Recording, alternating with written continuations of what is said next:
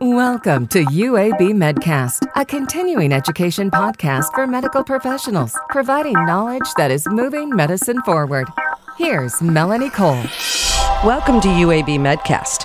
I'm Melanie Cole, and joining me today is Dr. Justin Glasgow. He's the Associate Chief Quality Officer and Physician Advisor for Sepsis at UAB Medicine, and he's here to talk about the burden of sepsis on our healthcare system. Dr. Glasgow, it's a pleasure to have you join us today. I'd like you to start by telling us a little bit about the current state of sepsis today, what you've been seeing in the trends, how many people approximately are affected by it each year.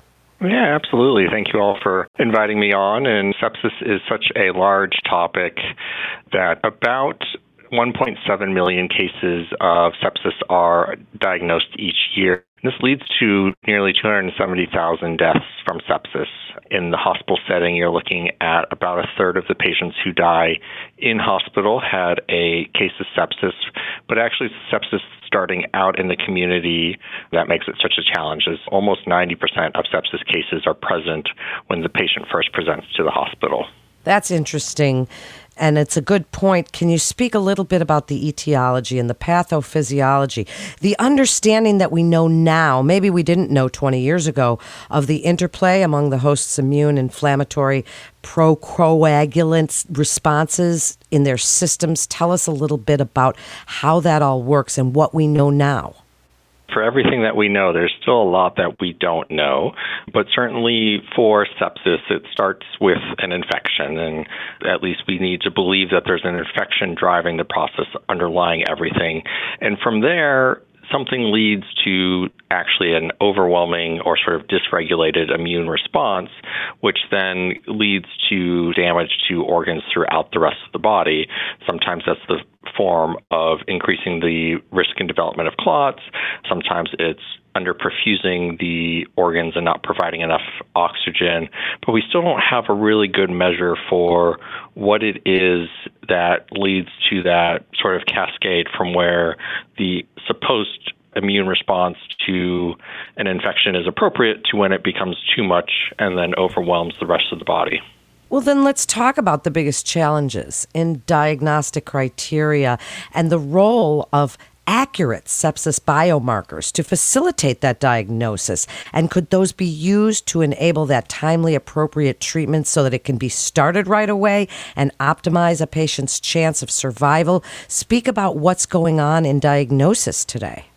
That is still a big area of development and trying to find the answers. Some of the first consensus definitions around sepsis came in the early 1990s, all with the goal of helping develop the research programs that would identify these biomarkers.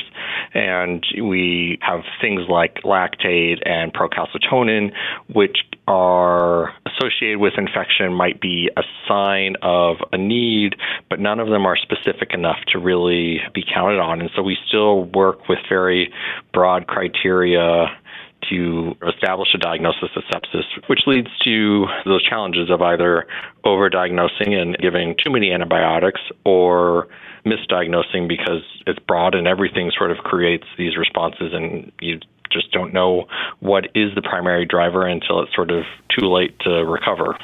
So are there some key recommendations for practice and clinical practice guidelines for management if it's caught in the early stages? Tell us a little bit about that and what antibiotic selection process might look like and how that differs from acute and less acute phases. So the main guidelines that everyone is familiar with come as part of the CMS or Medicare quality metrics and is generally known as SEP1. And so it starts with, from the time of recognition of sepsis, expectation to check lactic acid, obtain blood cultures, administer antibiotics, and if the patient is meeting criteria for severe sepsis or septic shock, to administer fluids up to or at least 30 cc's per kilogram, with some modifications if you think the patient has heart failure or end-stage renal disease where that much fluid would be detrimental.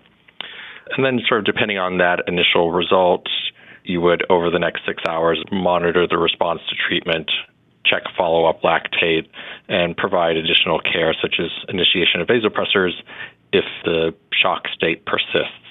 As far as antibiotics, there has been sort of a recent modification to their rules, which used to have two separate criteria, but is now really just getting a good targeted antibiotic, broad enough but appropriate for what is the known or suspected infection. So once it's been identified, Dr. Glasgow, and completely treated, if that's what happens, what does the de-escalation process look like? And what's important for physicians and advanced practice providers to be aware of when they're documenting about sepsis? So those initial blood cultures, ideally we're hoping that comes back to provide us with the organism that is causing the infection and the sepsis, and then what antibiotics is sensitive to. And the goal is always to get patients to the most targeted antibiotic as opposed to broad, so that you are treating the one infection you need to and not having collateral damage from a very broad antibiotic, plus decreasing exposure for ongoing antibiotic resistance by using narrow agents.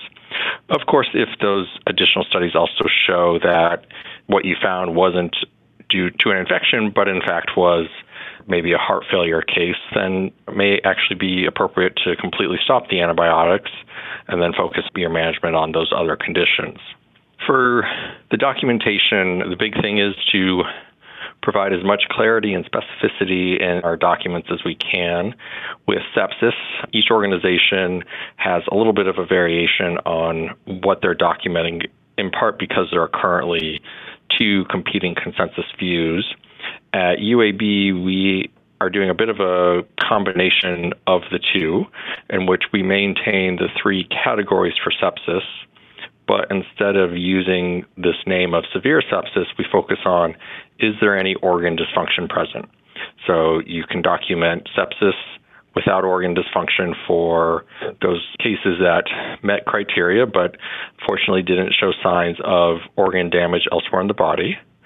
Or if you did have an acute kidney injury because of the sepsis, you could then say sepsis with acute kidney injury due to the community-acquired pneumonia or whatever it was that we were managing.